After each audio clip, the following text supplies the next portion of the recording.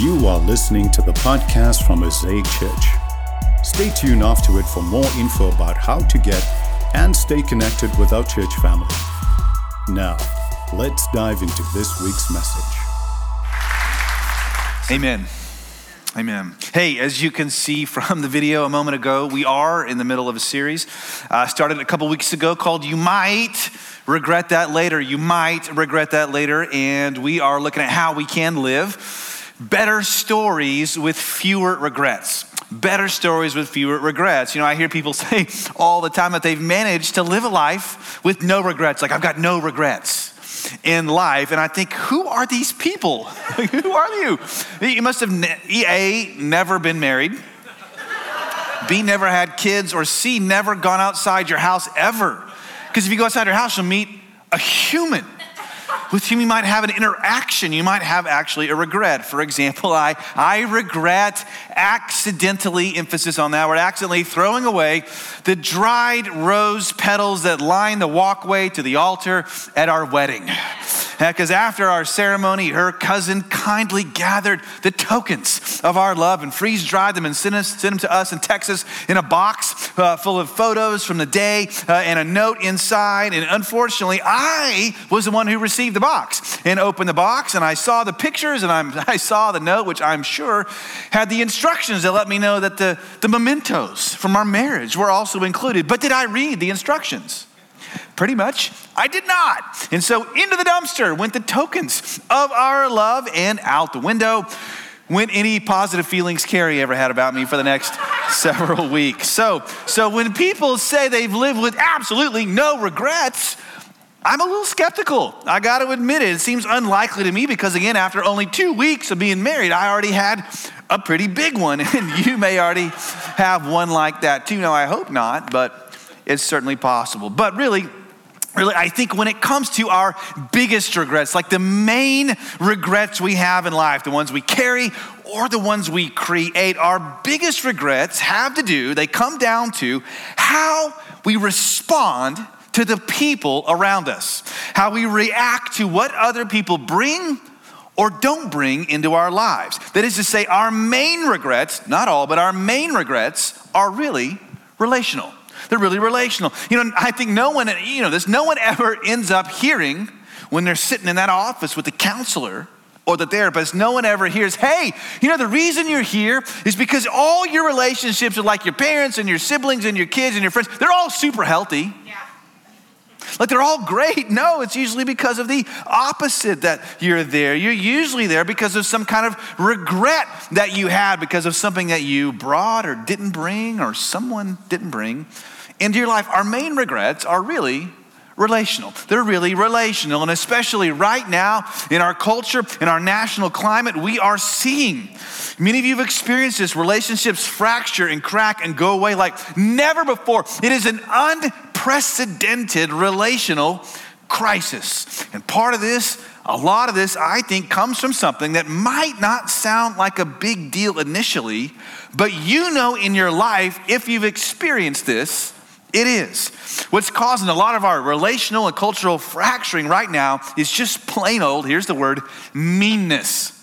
Meanness, a lot of meanness. Those mean people, that mean person, those just mean words. It's gotten so bad, like university departments, research departments are in overdrive studying this, articles being published about this. So let me ask you, how are you doing with this? How has this been affecting you? When you read the news, hear the words, or how about this question? What's the meanest thing someone's ever done to you? Sorry to go there so early in the morning. What's the meanest thing someone's done to you? Can you recall that? How did that make you feel? How'd you handle it? Or what's the meanest thing you know you've done to someone else? How do you feel about that? Do you regret that? Now, I was thinking about this and wondering, like, what's the meanest thing someone's ever done to me that I can share publicly? It's probably like you. I got a few stories, but Carrie and I were talking about this, and we think this one's near the top of our list, and here it is. You know, when we've been married about a year or so, we took a part-time kind of ministry job with an organization called Apartment Life, and they're great, and they're right here in Austin, and basically what they do is they place Christian couples or a couple of singles into an apartment complex to basically be the light of Christ there. In other words, to be the resident services providers for all the people who live in the apartment complex. Now, it's a lot of work, but you get massively discounted or free rent for doing it. So some of you might want to check it out. But we did it, and overall, we liked it. It was great, but there was this one time. Part of what we did was to regularly hand out breakfast at the gate for folks on their way out to work in the morning, shine a little light. And so we'd go shopping for the food the day before, night before, and get all the breakfast bars and the paper bags and the orange juices and the fruit and put them all into hundreds of paper bags right in our little apartment. And so we get up the next morning, haul those hundreds of bags of breakfast out by the gate by 6 a.m. to be there. And there we were one morning out in the freezing cold in January, standing by the gate, trying to make everybody's day a little brighter, when she pulled up.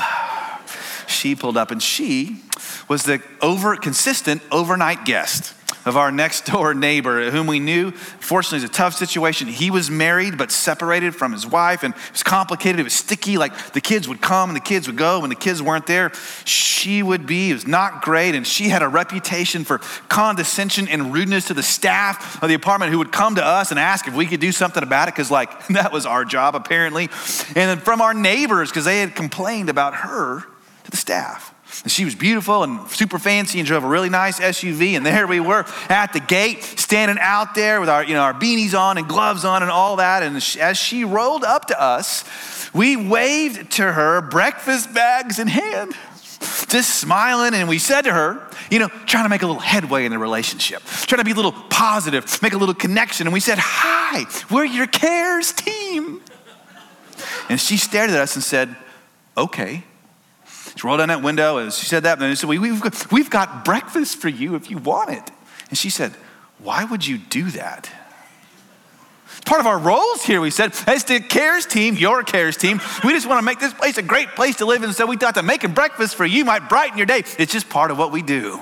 And she looked at us through the half-cracked window that cold January morning, and she paused, and she looked down at us, and she said this, and I quote, "What a nice little thing for you."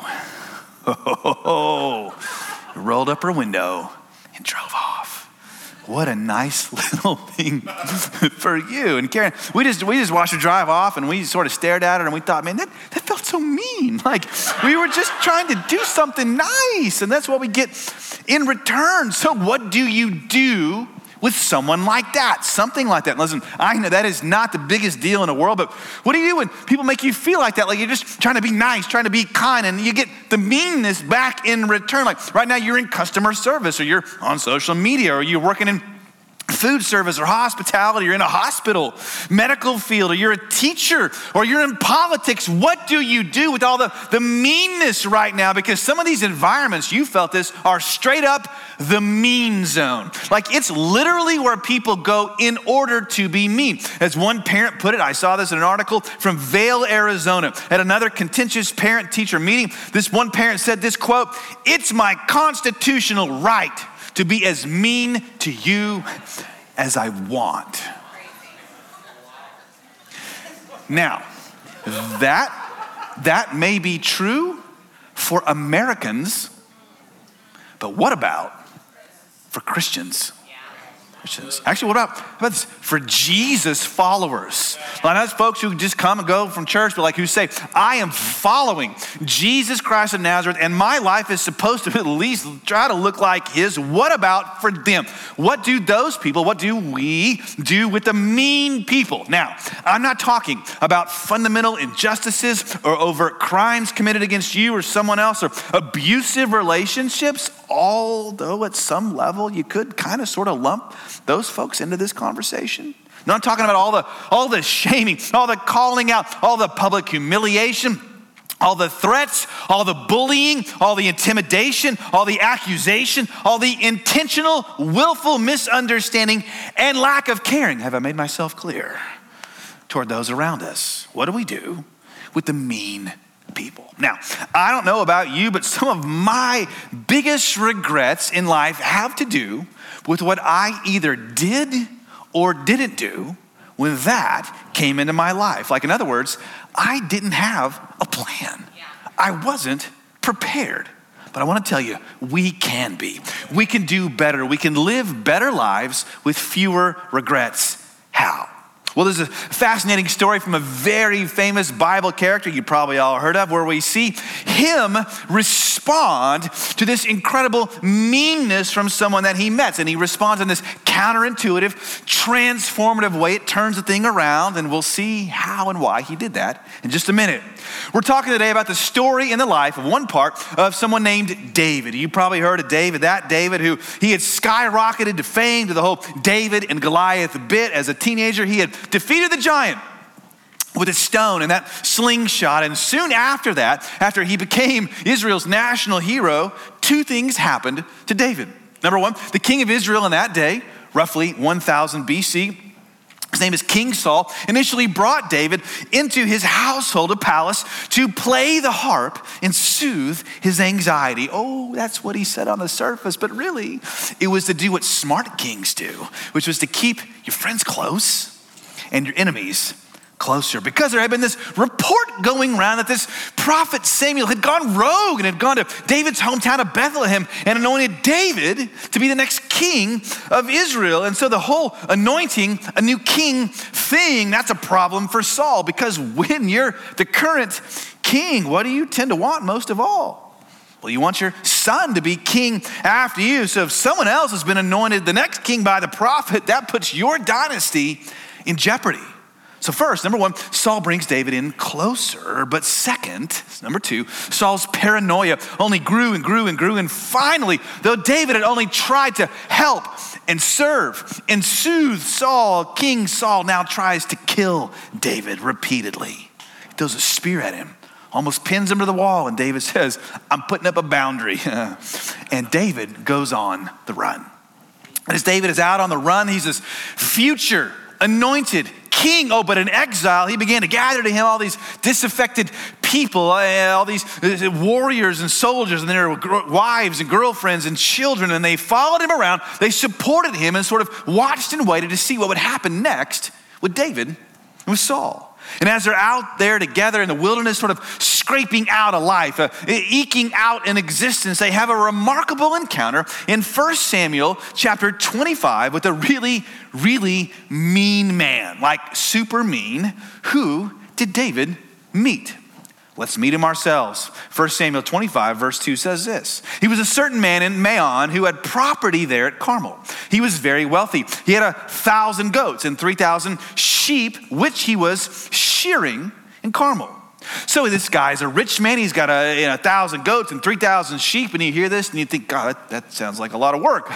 That's weird. But listen, people didn't keep their money in banks in that day. They kept them in animals, in livestock. So this man, this is saying, had a big goat account. And here he is, he's shearing his sheep. This is important to know because sheep shearing time was the big party day, the big festival time of that era where everyone came and they traded cattle and sheep and goods. See, sheep shearing was like the state fair of the ancient Near East.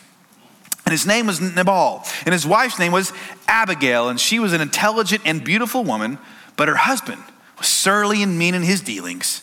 He was a Calebite. Now, I love this. This is just so good. This is at least it's just as funny to me here because he's not just surly and he's not just mean.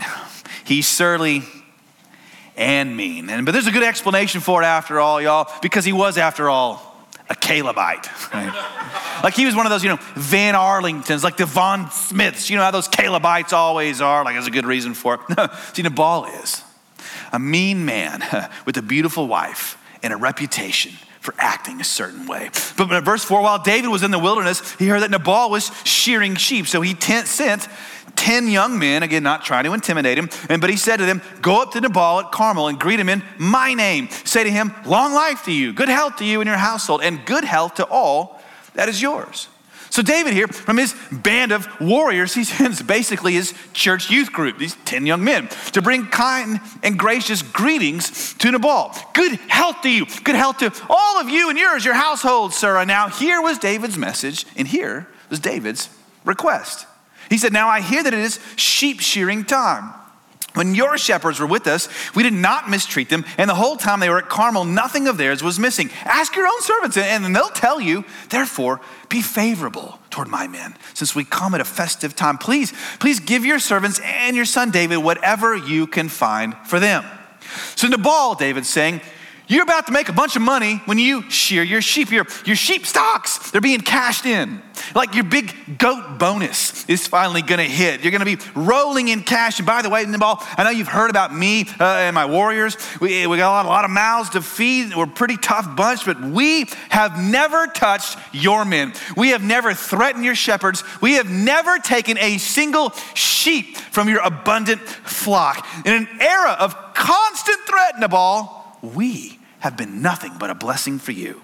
Would you mind then, out of your big payday, throwing us a bone and doing whatever you can for us?" Verse 10, Nabal answered David's servants, "Who is this David? Who is this son of Jesse?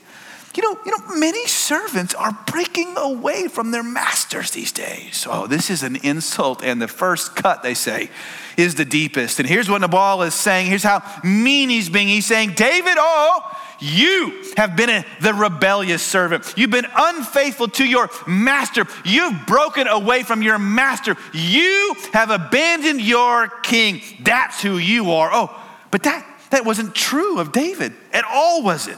Now, David had been loyal to Saul. He'd been loyal to a terrible master and a bad king. David only left because Saul, the master, had attempted to murder David, the servant.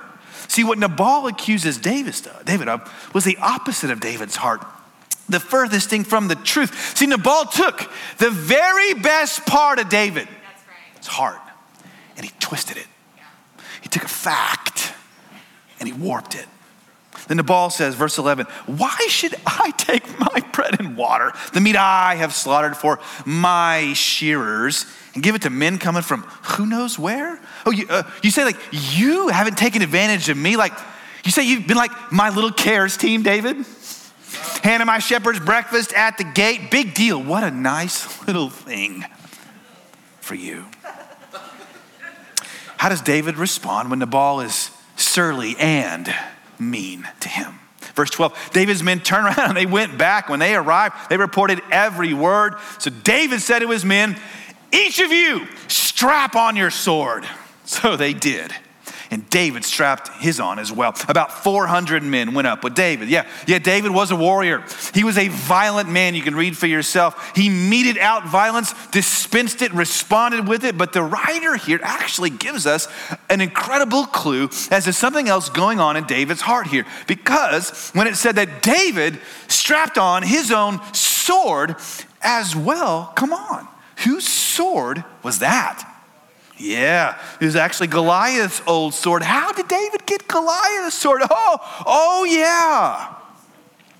Goliath's sword was a reminder that David didn't even need a sword to fight his battles. Goliath's sword was a reminder that God always looked out for David. God always defended David. It was the ultimate reminder of the ultimate championship. And this detail is a pause in the passage. It's the moment in the movie where the main character has the opportunity to decide, reconsider his choice and current choice of action. So what will David do when he picks up Goliath's sword? Whew.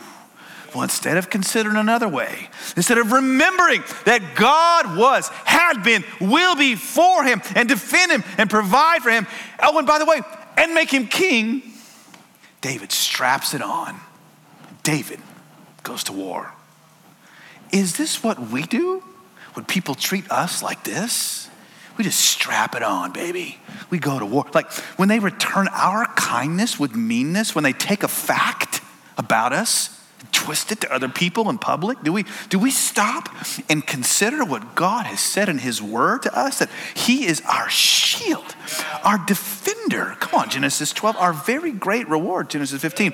Oh, no, we just strap it on. We tweet them right back. We DM them right back. You want to fight? Say hello to my little friend. It's called my platform. I'm coming at you with 400 of my followers. See how that goes for you. Team Nabal versus Team David, the rich man versus the warrior. They're on a collision course and it's not looking good.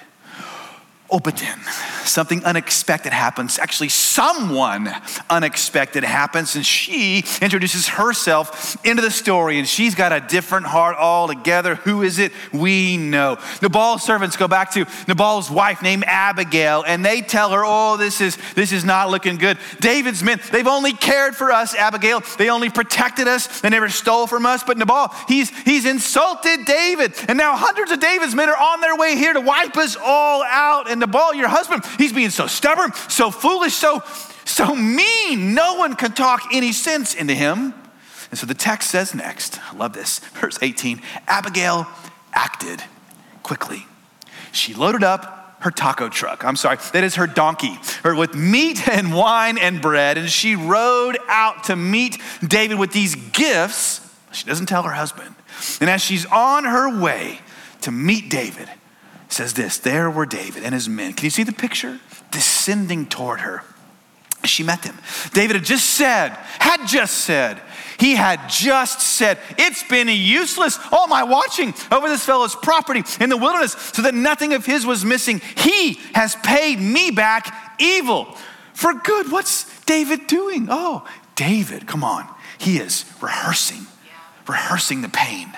Remembering the story, rehearsing the insult, having that imaginary conversation. Come on. You know, the one you have in your car on the way home, right? Imaginary conversation with the one who's hurt him. David's saying here, for all of my kindness, I only get meanness back. I've only treated him kindly, supported him, helped him. It's no good. I'm done with the kindness. Kindness is for suckers. Goodness is for the naive. And mercy is for the weak. Time to use my power, baby. Show my force and take what is mine. And then it gets worse. Then David, he drags God into it. Verse 22, may God deal with David, be it ever so severely, if by morning I leave alive one male of all who belong to him. Oh, now David is about to make God an accomplice to his violence. But hey, why not though? Why not drag God into it and just justify it? I mean, after all, isn't David the future king? Isn't David on God's side and God on David's side? Isn't David one of God's special, chosen people? He deserved better, right? So come on, God, let's go kill some humans over an insult. Verse 23. But when Abigail saw David, she quickly got off her donkey and bowed down before David with her face to the ground. She fell at his feet and said, pardon your servant, my Lord, and let me speak to you. Hear what your servant has to say. Please pay no attention, my Lord, to that wicked man, Nabal, my husband. He's just like his name. His name means fool, and his folly goes with him. And now you're like, I kind of like this woman. I kind of like her. And she's nothing if not honest. And watch now. Watch how she speaks to David. Please forgive your servant's presumption. The Lord your God will certainly make a lasting dynasty for my Lord. And David's like, he will? He will? Sounds amazing. Because you fight the Lord's battles. And David's like, I do. And no wrongdoing will be found in you as long as you live. And David's like, it won't? Even though someone is pursuing you to take your life. And David's like, well, finally, something you said I get. And you know how hard it is to live my life with my band on the run here? And she goes on and says, the life of my Lord will be bound securely in the bundle of the living by the Lord your God. And David's like, wait, hey, where's my life? It's like, what, the bass in the basket or the big in the bopper? What, the bundle? This is an interesting phrase here, bound in the bundle. You may not have heard this phrase, but I want to tell you, you've seen it in action, because if you've got a child who puts like all 17 books and crayons and papers in that backpack, if you've got a husband perhaps who just loads up that fanny pack, you got a wife into whose purse goes 1,000 things, and to find the chapstick or the stick of gum or the set of keys at the bottom is next to impossible. Now you know what bound in the bundle means. It's something hidden so well, packed so tightly, buried so deeply that nothing can get to it. It's something that's safe and hidden and secure. She's saying, David, you don't have to take revenge because you are bound in the bundle of Almighty God.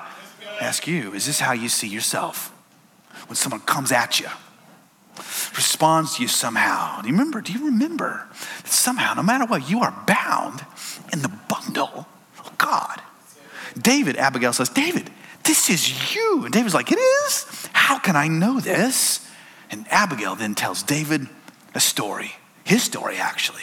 She says, but the lives of your enemies he will hurl away as from the pocket of a sling. Oh, David, remember what happened to you when you fought the greatest enemy you'll ever have to fight, that guy Goliath? What happened to him? God, didn't God hurl him away from you, like from the pocket of a sling? Because that's like what you used to fight that battle, David, right? A sling? David's like, yes, Abigail, you're right. And Abigail finishes like this, verse 30. When the Lord has fulfilled for my Lord every good thing he promised concerning him and has appointed him ruler over Israel, my Lord will not have on his conscience the staggering burden of needless bloodshed or of having avenged himself. And when the Lord your God has brought my Lord success, remember your servant. Just think, David, if you'll remember your story right now, in the heat of the moment, if you'll remember that God loves you, he's for you, you are bound in the bundle of the heart of God, you can drop the sword. You can let go of that offense and you can live with no regrets. You won't have the staggering burden on your conscience of how you responded when you were insulted. You don't have to be the kind of person who takes revenge, David. You can live a better story with fewer regrets. And what does David do? Verse 35, it says, then David accepted from her hand what she brought him and said, go home in peace. I've heard your words and granted your request. In other words, David powers down. He lets the insult go. He shows mercy, he releases his enemy right back into the hands of God. So what happens next and last? Well, in the story we read, Nabal is actually struck down. He dies by the hand of God for his foolishness, all his treatment of David, and Abigail becomes David's wife, and they all lived happily ever after. Not really. But for this moment, this story, yeah, there's a kind of fairy tale ending for Abigail and for David. David remembers his true story. He lets go of the offense and he avoids a massive regret. What about me, huh? What about you? How can we do the same? What story, whose story do we remember to help us? I want to tell you, not Nabal's, he's cruel. Yeah. Not David's, because he's petty. Who shines through here? Well, on one hand, it's Abigail, but it's not just Abigail. Even though she's amazing, there's someone else to whom the beauty of Abigail points. A greater Abigail in the story. The one who many years, centuries later, rode from heaven to intersect us, humanity, on a violent collision course with humanity, with our own instincts and nature and cycles of violence. There's someone who came to us, not lording it over us, but like Abigail, rode to us on a donkey. As a servant, if we'll remember the one who came to us, interceded for us, came to remind us our lives are precious to God, we can do the same here. We can remember, like Jesus said, man, if his eye is on the sparrow, how much more is it on yours? We can trust God with our story. But instead of listening to him, right, we rejected God's intercessor, Jesus Christ, and we put him to death.